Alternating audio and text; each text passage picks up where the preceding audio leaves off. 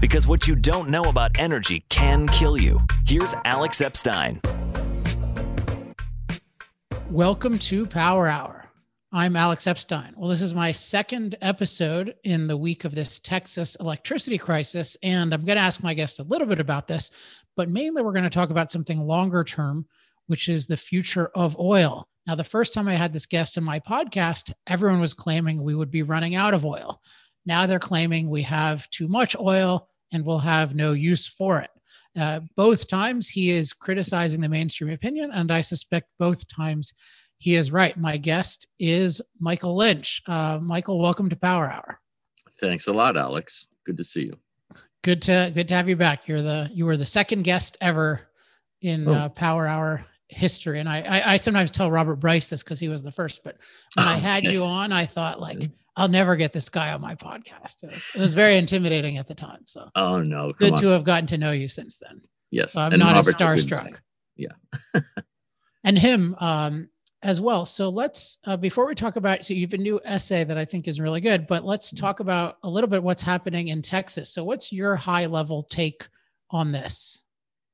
My high level take is that partly this is an unusual situation. We have seen this throughout in the energy security business, which is people don't like to spend money on insurance for small probability events like unusual weather events. People in Massachusetts after an ice storm said, why don't we bury the power lines until they heard what it costs? I know there's been problems with natural gas supply and power plants, but also wind turbines freezing up. And amazingly enough, solar power doesn't work too well when the panels are covered with snow. So, I think this is a problem where you have partly because you have people pushing certain mandates to satisfy objectives that may not reflect the real needs of the system. In particular, pushing a lot of renewables, which are, as we all know, they're very volatile, they're variable, they're unpredictable, they require a lot of backup. But it's also, people want cheap electricity. And if you say, do you want to pay us, to have winterized plants and pumps and so forth, they don't want to hear about that. Well, and also, one point I made I posted this Twitter thread that has become at least by far the most popular thing I've ever posted. One point, and we had this in California as well, is the more you're spending extra for what I would call unreliable energy, when you're putting cost pressure already, the less people are inclined to do things like maintenance and reliability, because then it's even more of a burden to the ratepayers. I think it's documented in California that there were talks of PG&E doing a whole bunch of maintenance. And they basically said, look, we're spending all this money extra for green energy.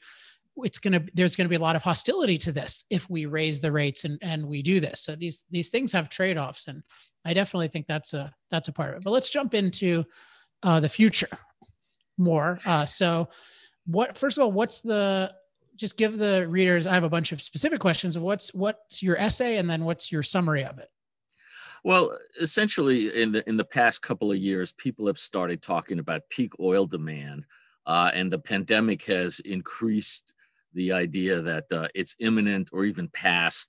You've had a few companies like BP and Shell that have scenarios that show a near-term peak in oil demand, and it's kind of the flavor of the day. Everybody wants to talk about it, and the problem is, most of the talk is very superficial. The assumption that somehow human nature is going to change because of the pandemic, even though nothing has ever changed it before. And there's a lot of bad numbers when you talk about, especially battery electric vehicles. I found all kinds of things with people, they should have already taken over the market by now, and instead they're 2%, 3% of the market. And I think a lot of it is just irrational exuberance. And what was the title again? Oh, the title was Oil Demand After the Pandemic, Is the End in Sight? I think that was it. Gotcha. I haven't read it in a while. Yeah, I just read it, but I forgot the title, but I remember the content. Yeah. So one thing I like about your work in general is that you like to draw historical parallels to predictions about the future. I think there's just a generally huge bias when apparently smart people are predicting things with confidence, to treat them as if these predictions are real, as if, oh, well, they're saying this, so it has to happen. The world, everyone's saying we're going to net zero by 2050. So we are really doing that. Or Biden says we're going carbon-free electricity grid by 2035. So that's really happening. And with these green predictions, technologically, specifically, you have a couple of ones that I found fascinating historically. So one I'd like you to talk about a bit is Amory Lovin's supercar. This was it's funny because he came up with the idea of the supercar or hypercar about the same time as the Clinton administration was pushing the same idea, but from a slightly different angle. And his argument was, oh, you can make a really, really efficient car that gets 80, 90, 100 miles per gallon.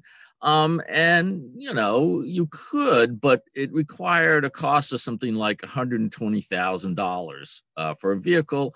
And he said, this is, he later wrote a report, Winning the Oil Endgame. And he said, oh, this hyper efficient car plus cellulosic ethanol means that, we're all going to stop using oil. I didn't realize he was peddling that at one point. What's actually more amazing is you can find it on the web, download it, and he has all these top flight people, including senior oil industry executives and George Shultz, who's an economist, praising the report. Apparently, I don't think they actually read it very carefully, but they don't seem to realize that Amory Lovins has been sort of telling us, energy is efficiency is too cheap to meter. And he keeps predicting electricity demand will collapse. And then with this report, gasoline demand will collapse. And the stuff doesn't come through because he just completely ignores costs. He's totally uninterested in the cost of all these things. If they're technically feasible, he says, we will do it. What about fuel cell predictions? Yeah, this is funny because I've been looking at this again. 25 years ago, Ballard Power said, oh, we've made a cheaper fuel cell. And people went gaga over it, to use a technical term. The Economist wrote about how, this was the next big thing. Daimler Chrysler said, oh, by 2004, 2005, we'll be selling 100,000 hydrogen fuel cell vehicles a year. Current sales now are about 2,000. The auto companies poured hundreds of millions of dollars into this. The Ballard Power stock went from about $1 to $120 and back down again. And it was never close to feasible. But, I've been pulling up all these great stories about the hydrogen fuel cell bus in Chicago is the next big thing and so forth. And it just didn't play out because it was just wildly uneconomic, and it still is. All right. One more, which we alluded to, cellulosic ethanol. I think Vinod Khosla once called this brain dead simple or something like that. Yeah. This is astonishing because I've seen so many people talk about how, this is it's so easy. It's right there. And Congress actually wound up mandating that the oil industry buy a certain amount of cellulosic ethanol, not just ethanol, but cellulosic ethanol per year. And the industry, the companies just said, look, we can't get the chemistry right. The cell molecular bonds are just too hard to break. We can do it, but it's super expensive.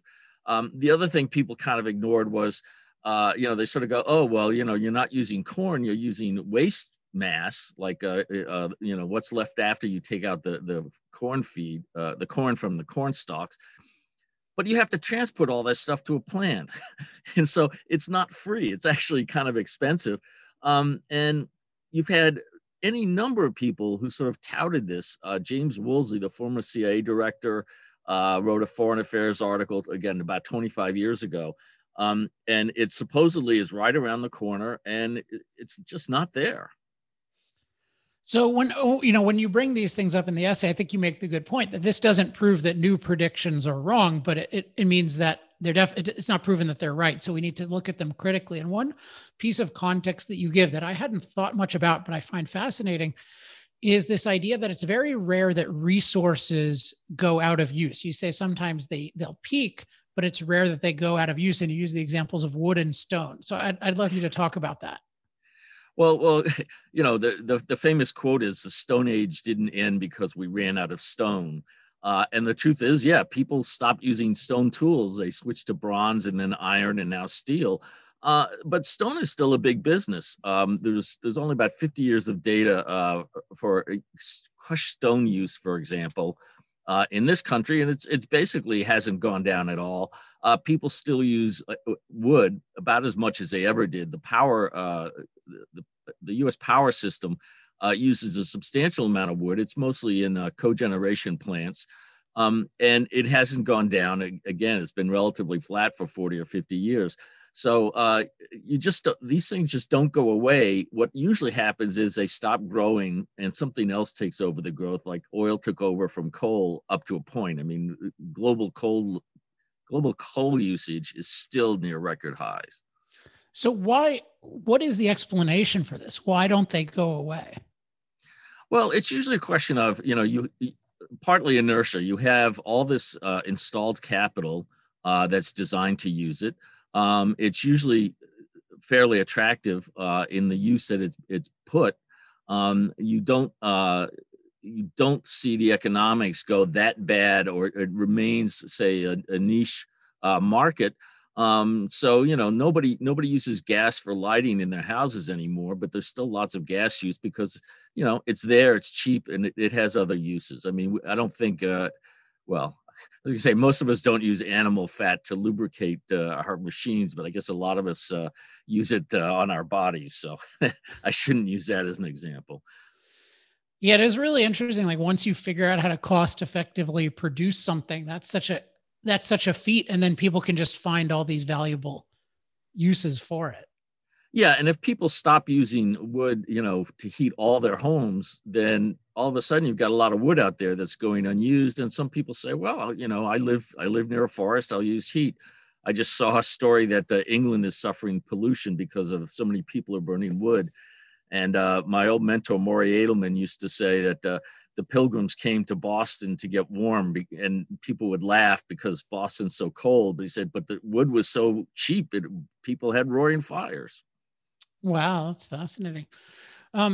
Okay, so now we're going to move to oil. And so oil is interesting because oil is the most valuable material in the world, and it's predicted to be so worthless that to have it on your inventory means that it's a stranded asset. So it's a really interesting kind of prediction. And one piece of context, if we start off with the battery vehicle thing, is you talk about what it means. You do oil vehicles versus battery vehicles. Before we get to that, you give this really good comparison of what it really means to be superior. And you use the example of the Model T versus the horse. So talk about that kind of competitive advantage that the Model T had over the horse. So the Model T was the first mass production car, and it quickly took over the automobile market and just, transportation ultimately. And some people have said, oh, Tesla is the Model T of the future or the present, I guess. The truth is, a Model T could carry 5 to 7 passengers. It had a range of a couple hundred miles. It could easily do 30 miles, 40 miles an hour. There was the emissions went into the air, so you didn't have to deal with them. Whereas a horse, you could do maybe 12 miles an hour for limited periods. You could go carry 1 to 2 people. You could only carry about 10% as much cargo on a horse as you could in a Model T. And the Model T was more expensive, but in every other factor, it was far superior to the horse.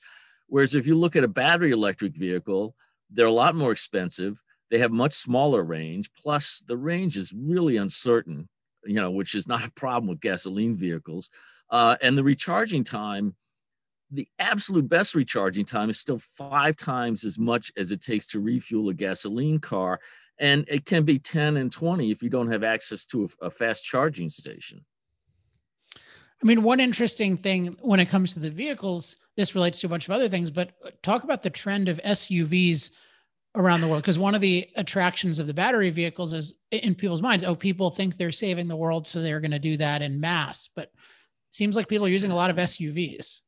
Yeah, that's the funny thing. I was a little surprised to see, even in countries like India, the market share of SUVs has tripled in 10 years. And it's approaching that in the US. The SUV people want comfort. They want capability. They don't want green. I mean, people always brag about, oh, look how many electric cars are being sold, but the SUV is far outpacing the electric cars, and it kind of goes. I think you could go back to Plato and the idea of the spiritual world is so much superior than the material world. Some people will tell you. Most famously, you had hermits and anchorites in the Middle Ages who would lock themselves up in cells so they could avoid the material world and think. And now you have people say, oh, consumers don't really want stuff. It's like, really, how come they're all buying all this stuff? I don't see any sign. There's like 0.5% of people say, oh, I want to live a simple life. And the rest of the people want to have electrically heated car seats. So, there's no real push because of morality or social concerns away from the consumption of fossil fuels and trying to reduce emissions in that sense. I mean, you make a lot of good points in the essay about the specific details of the cost, like the cost effectiveness of battery vehicles for the average person, both the cost and the effectiveness. And one thing that I've been thinking about a lot as I finish my second book is I don't trust people to predict the future unless they recognize the present. And and I do it with climate, like if people don't admit climate deaths have gone down, or if they don't admit that fossil fuels are dominant, I don't believe anything they say about the future. And it's similar with battery vehicles, where if people say, yes, battery vehicles are not yet nearly as cost effective as fossil fuels, but for X, Y, and Z, I think they will be, that's plausible. But a lot of people act like, oh no, they're way better now for the average person. And that's just totally detached from reality, right? Yeah, I actually just recently found there's two different groups at MIT that have estimated the competitiveness of gasoline versus battery cars. And one group, which is engineers, said, oh, they're all already much better than gasoline powered cars. And the economists said, well, if you factor in stuff like convenience, no, you need to get a lot better off. It really bothers me because you have a lot of assertions made out there about what people want. And then you have all these excuses for why people don't seem to understand what they should want, like market failures and bad information and social costs and so forth. But, in the end, it comes down to you make a better product, people buy it. And the electric car is nowhere near a better product at this point. Let's talk about batteries and the evidence for that, because you do have, I mean, as far as I can tell, a very impressive drop in the price of batteries, of lithium ion batteries, at least in the last decade. So how far has that gone, and where do you see it going? Well, that's something I didn't include it in this report. I did it several years ago. I found that the numbers are very fuzzy, because if you go back more than 4 or 5 years, there was not a mass market for these batteries. So, the cost estimates also range very widely, and people's estimates of the trend in cost declining are like 10% to 25% a year and so forth. So it's not clear how far they've come down. They are cheaper, they are better. On the other hand, when you say, okay, so if the battery pack is a big part of the car's cost, how come the price of cars hasn't come down? So the Nissan Leaf, which is the one that's been sold for some years, the prices haven't gone down at all, even though the battery pack has come down supposedly about $5,000. So we don't know how much further you're going to get with the lithium-ion battery, because it is starting to become a mature technology now, which 10 years ago it definitely was not, and it's not clear it's going to get that much better. There are people talking about new types of batteries, but none of them is well. And there are people who've been talking about other batteries just around the corner, like nickel metal hydride, sodium sulfate, which just didn't pan out. So it's not clear to me that you can really predict that the price of the battery is going to be that much lower to offset all these other problems, like the long charging times. Yeah, I'm really interested to see how it plays out, because I've noticed the same thing with the actual price of these vehicles. It hasn't been plummeting as much as you would think. And there's this view, I think, that, I mean, everything is a false analogy to microchips. I think that's a lot of it. So everyone is just like, oh, well, Moore's law happens. And so that's got to happen. And it's weird to think of it for batteries, because it's like, that's such a physical thing. Like, you're using a bunch of oil to mine stuff. And like, why do you, there are reasons to look at the supply chain and think, oh, this can be shrunk, but not that, oh, this is going to go down by another factor of 10. Okay, like this is an argument I've made before. I have a slide I've used sometimes, and I show a floppy disk from 30 years ago, and I say this was $3 and it held 128K. Now for $5, you can buy a little memory stick that holds a million times that, 5 gigabytes. But your car battery hasn't shrunk. It's a little better, but the car battery is basically what it was, because it's a chemical thing. And you don't find chemical processes shrinking. You don't see refineries shrinking. You don't see petrochemical plants shrinking. That's just the science of it.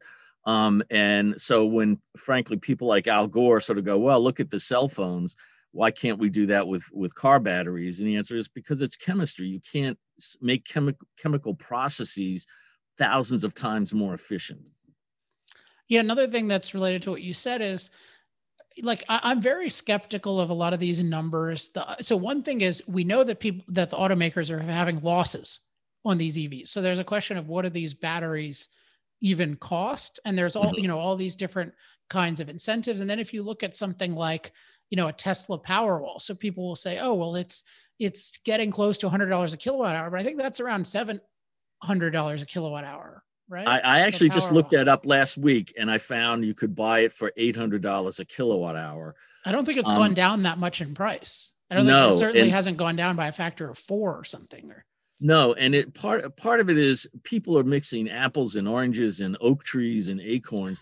They'll talk about sort of what GM has to pay to buy battery cells in huge quantities. But then the battery pack is more expensive than the individual cells. And if you're buying them as a person or buying them in a car, the price goes up that much more. You're paying retail. It's just, I'm still trying to nail down exactly what the prices are. And I found so many different numbers out there, and also so many different numbers for what the price needs to be for the cars to be competitive. And that's part of the problem, is there's so many people, so many advocates for electric vehicles who'll just pick a number that they saw on the internet and they'll repeat it endlessly. And everybody thinks that's the real number. And the number I've seen most often is $100 per kilowatt hour.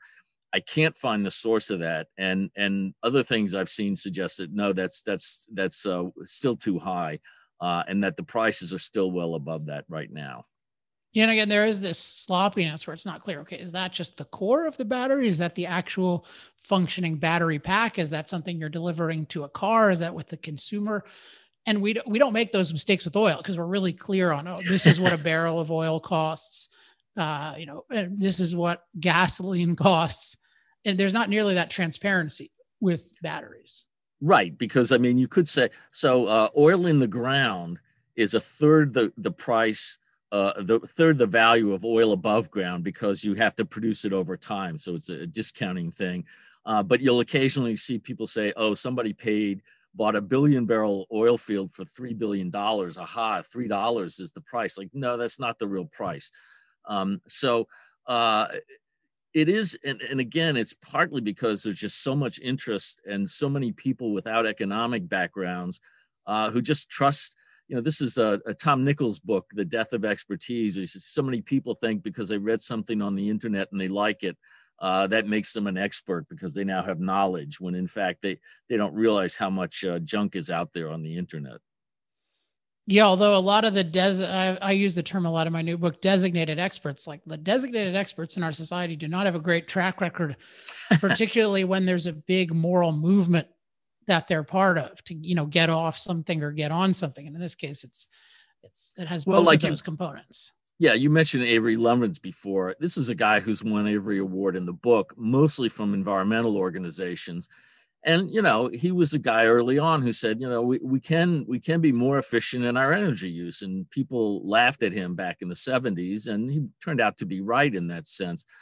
But since then, you know, he's essentially promoted gold-plated solutions that people just don't want. And yet, because they like his message, he's still considered this big guru. And, you know, I debated him once in Washington and with his report, Winning the Oiled Endgame. And I raised a bunch of, you know, what I thought were compelling objections. And he just refused to respond. So, you know, the moderator asked him to respond to my criticisms. And he said, well, let's talk about instability in the Middle East instead. Is that recorded, that debate? No, I don't think so. This was at the National Defense University about 12 years ago, I think. Oh man, so many of the best things are not recorded. That's why I record everything. I tell you, there was another debate where there was a Nobel Prize winning physicist who said, well, he read that oil supply is peaking and we have a climate change problem, and he had the solution: solar power stations on the moon. And the people in the audience choked a little bit, and somebody said, I think that's beyond our budget. And he said, oh, no, it's free because all the materials are on the moon. You don't need to lift them out of orbit. And that was not recorded, but his name was Roy Smalley. He's passed away then. But, you know, I mean, it's one of those things where, yeah, you could do it technically, but just as you could technically power a car with Mentos and Diet Coke, but nobody does it because, you know, it's technically feasible, but that's all. Yeah. I mean, there's almost no, this is actually the section of the book I was editing today. Just people just value technical achievement and do not value economic achievement. So this idea, oh, well, we could send a man to the moon, so of course we can change our whole energy system. It's like, no, the equivalent would be sending every man to the moon. That's a brilliant analogy. Yes. Good, Alex. I can't wait to see your book. Oh, okay, good. Well, I'll send you a copy when it's okay, done. I'll review it for you. Oh, awesome. That would be great. So let's talk about, so the thing that concerns me most about EVs is while they're not as cost effective as gasoline vehicles, they're not so far from cost effective like a kind of Mark Jacobson hydrogen powered plane type, like made up crank idea. Yeah. That what I'm wary of is that they have significant progress mandating them and just really hurting the poorest people and middle-class people most of all. And to support that, we've got all these mandates now. And so I'm curious what you think of how these like, it seems like these mandates can sort of work more than like mandating a hydrogen plane, which just, it wouldn't work at all, or cellulosic ethanol, like it doesn't work. And then you scrap it. What do you think of these mandates and what they portend? I don't think I've ever met a mandate I liked. That includes from my wife. Don't tell her I said that. But okay. Yeah, I think she's a regular viewer of Power. Probably not. She teaches languages. She doesn't care about economics. A mandate is like saying this doesn't work. We have to force people to buy it. And it's also saying we're going to disguise the costs by making the bigger system, like a utility, buy a small amount of the very expensive stuff and then press the cost onto all of their customers so that it's not so noticeable. Or in the case of electric vehicles, it's subsidies the taxpayers are paying for, rich people to buy electric vehicles. And there's increasing complaints that both renewables like solar and wind and battery electric vehicles are essentially a tax on the poor to support the upper middle class. And I think it's very valid. And I think especially when we start to look after the pandemic and say, there's so much debt out there. And then people say, okay, but all this stuff is really cheap. You're going to have to give us a lot of money for it. I think there'll be some more serious consideration and opposition to some of these subsidies and mandates. The Californians tried mandating the battery electric vehicle back in the 90s, and a lot of states like Massachusetts, New England, generally signed on to that. And the idea was, well, you can force the technology, and it didn't work. There's a great book, The Car That Could, which came out just after the GM's EV1 appeared on the market, and the author didn't realize it was going to be a complete failure. But he describes all the problems they've had to face just to get even a really inferior product to market. And in the end, I think Alan Lloyd at the Air Resources Board in California, he said, look, it's not my job to promote electric vehicles. It's my job to promote clean air. So a mandate for electric vehicles answers the question, how do we get people to buy electric vehicles? It doesn't answer the question, how do we get people to reduce emissions? And a lot of people have pointed out that, you're only reducing emissions by 30, 40, 50%, depending on your power source. And even if you have a lot of renewable or zero emission power like nuclear, making the car and making the batteries takes a lot of energy and involves a lot of emissions. So it's actually one of the most expensive ways out there to reduce greenhouse gas emissions. There's one chart McKinsey did some years ago showing all the different costs, and they don't even include electric vehicles because they're off the scale. Yeah, I found that was a good fact from the article. So let's see what else. What about just with EVs, the fact that they need electricity, and right now we're having difficulty providing electricity for a world where it's 2% EVs. This is a real problem. And again, it's the sort of thing where I think people haven't seriously considered, the technical challenges. And that's what we're seeing in places like California, Texas with the renewables now. They just kind of wave around. I mean, I love, people would say, you have high air conditioning use in the middle of the day and you have high solar power, so there's no problem. Well, it turns out they don't overlap exactly. So you need to ramp up a lot of natural gas power in California. People said, it's people will recharge their cars at home at night when the power demand is low. Well, yeah, but you also have less solar power, less wind power at night. So especially solar, obviously. Yeah, a lot less. Oh, by the way, I have to send you there's an article where somebody suggested a solar powered tank for NATO, which is just about as it's the funniest thing I've seen. But anyway, yeah, it's not clear what it means for the grid if you have a lot more of these cars, and people, you don't know when people are going to charge them, because supposedly a lot of offices will have free charging stations in the future, and then all of a sudden you're adding to your daytime load instead of your nighttime load, and I don't think people have factored that in. So you're sort of saying, let's do all these different things to sort of improve emissions slightly at a huge cost. And you got to say, well, surely there's something else we could do. Plant trees. Personally, I'm very much in favor of going out to the third world and giving people propane so they don't have to chop down trees for cooking. I think that's something you would approve of. Yeah, I mean, that's made a huge demonstrable difference in a lot of places, India, Tanzania. It's amazing how transformative it is and how little interest there is from most mainstream entities.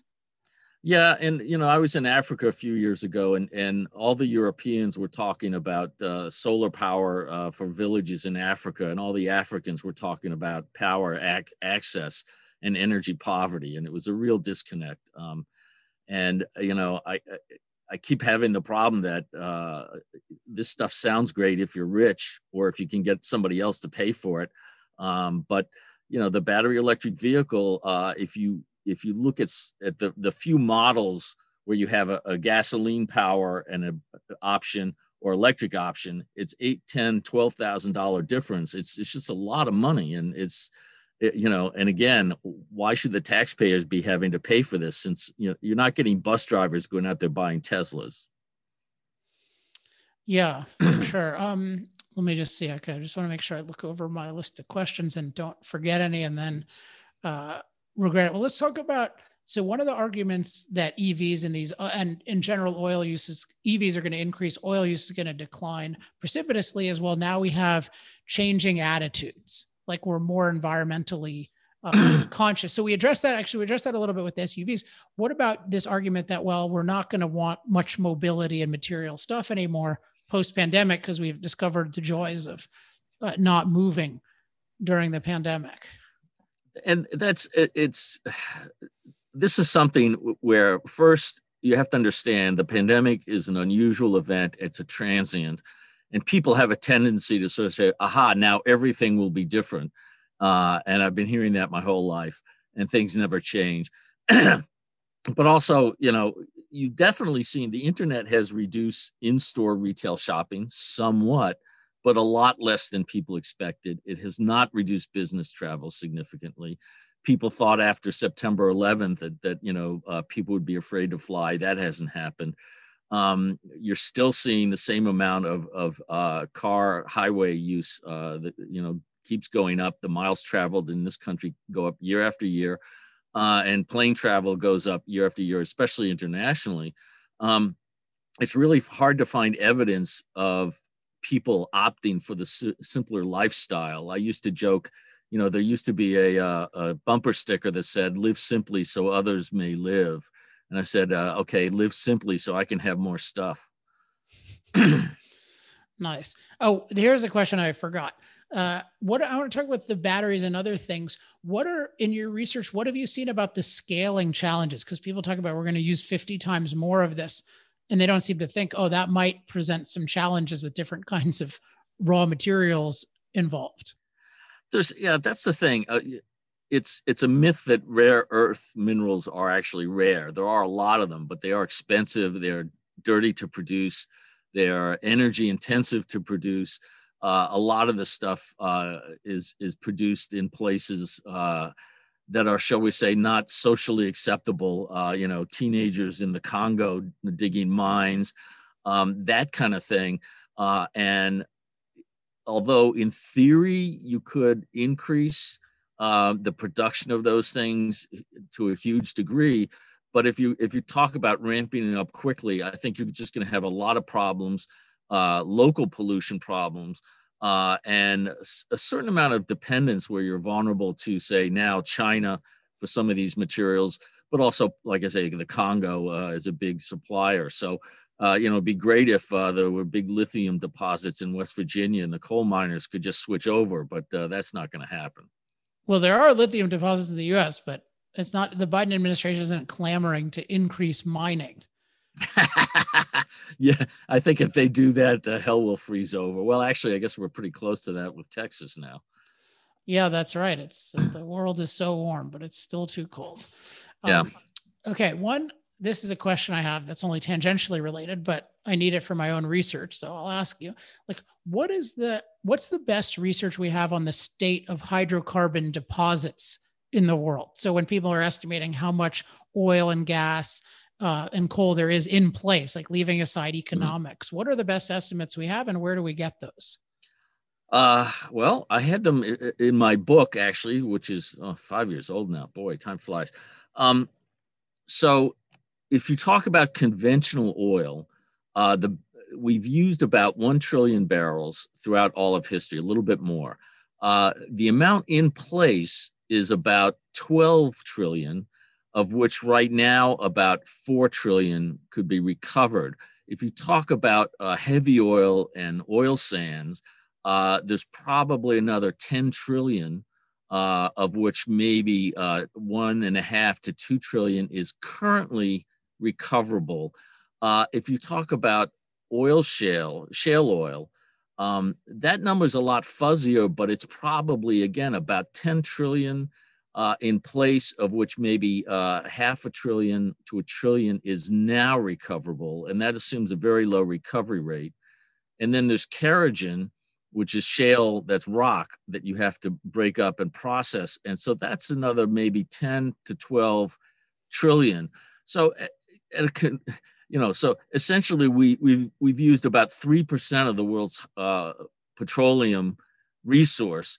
And the people who think that we were running out just seem to be unaware that the estimates they were getting were saying, ignore all this stuff that's a little expensive or a little hard to produce because we don't need it now. So what we have right now is, another 300 or 400 years worth, another 3 trillion barrels, 4 trillion that can be produced cheaply. What about natural gas? Oh God, natural gas. Sorry, I'm getting my halo. Natural gas is super abundant. There's a lot more than petroleum. There are unconventional deposits, clathrates or methane hydrates, where a type of crystal that forms under slightly cold, slight pressure, but you find it all over the world to the point where, you know, you have thousands and thousands of years of the resource.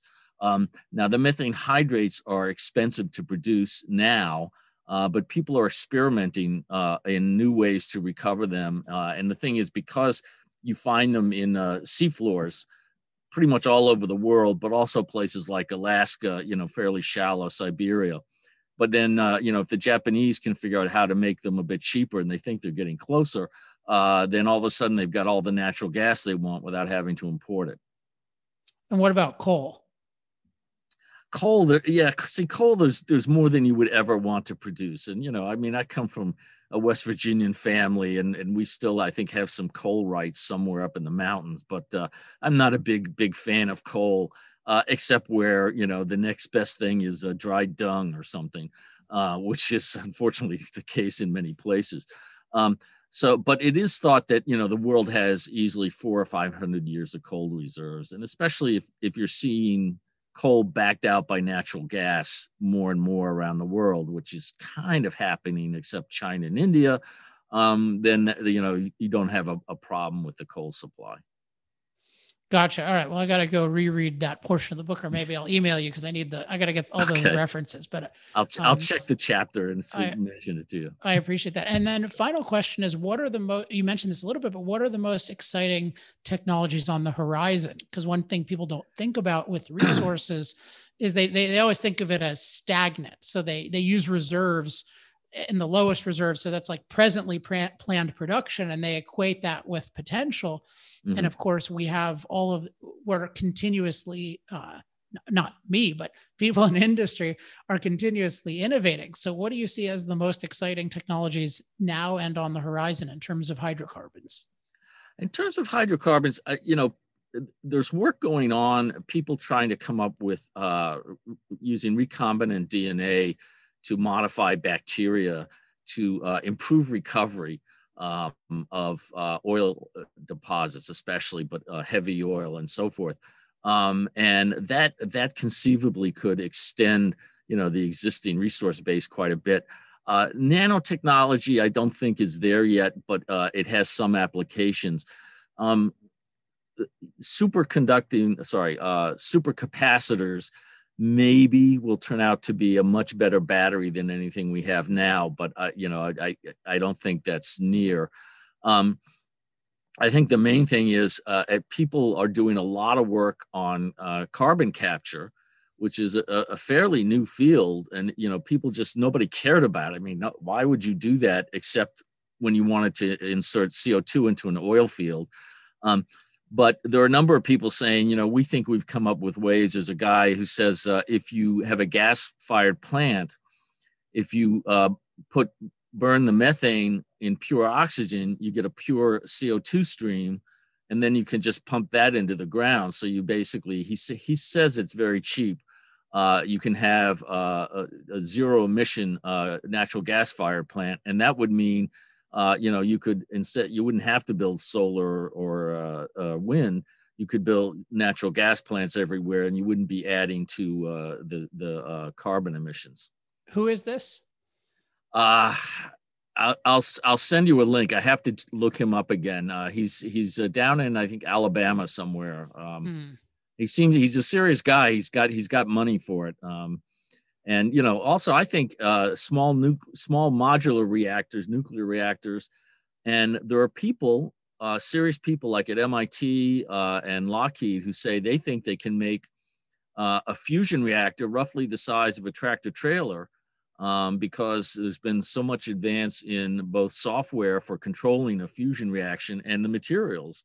And that would give you, you know, I'm not going to say electricity too cheap to meter, because that's been said and laughed at many times, but that could turn out to work out very well. I personally think, you know, I'd like to see a lot more use of LNG around the world, where you can take a barge-loaded power plant to a port in, you know, Haiti or West Africa or something, and you can bring in a floating storage unit for LNG and just have a tanker sitting there instead of building something on land. And you can have power and have that done fairly quickly. And that's starting to grow now. And that's more on the usage side, but it definitely could help to provide power to a lot of places that need it. Yeah, and it would be great to do that with a nuclear submarine or something like that. I mean, but it is very exciting to just think like that's a real kind of innovation that most of these quote innovations make no sense to me, but the ability to just float a power plant over, so you don't have to build it on land, and probably has more security too. And you probably is easier to charge for it, which is an issue in a lot of poor countries. It's very intriguing. And if you then build bigger units on shore or something, you can just sell the barge and sail it away to somebody else who needs it. Yeah, it's cool. So yeah, it's good that there are really exciting things in energy, I think, generated by free people under competitive markets. And then there are a lot of non-exciting things that people want to force down our throats. So he's mostly been talking about the latter, but it's good to talk about the first. Mike, where can people learn more about you and follow you? Okay. I blog on Forbes.com. Energy Seer, one word, ENERGYSEER.com is my website, although I don't do a lot with that. And I put up research reports on the Energy Policy Research Foundation, EPRINC.org in Washington. That's where the latest report we've been discussing, it's up on the website there. All right, Mike, thanks so much for being on the call. No, it's good to see you, Alex. All right. Thanks again to Michael Lynch for joining me. As always, if you have any questions, comments, love mail, or hate mail, you can email me at alex@alexepstein.com. Since I already did another episode this week, I won't do too much of a wrap up, but I would just say go check my Twitter account, twitter.com/alexepstein. You can see my ultra popular post explaining the Texas electricity crisis like nothing else. All right, I'll be back next week with another great guest. Until then, I'm Alex Epstein. This has been Power Hour. Power Hour. Life, liberty, and the pursuit of energy. Power Hour. The antidote to shallow thinking about energy issues.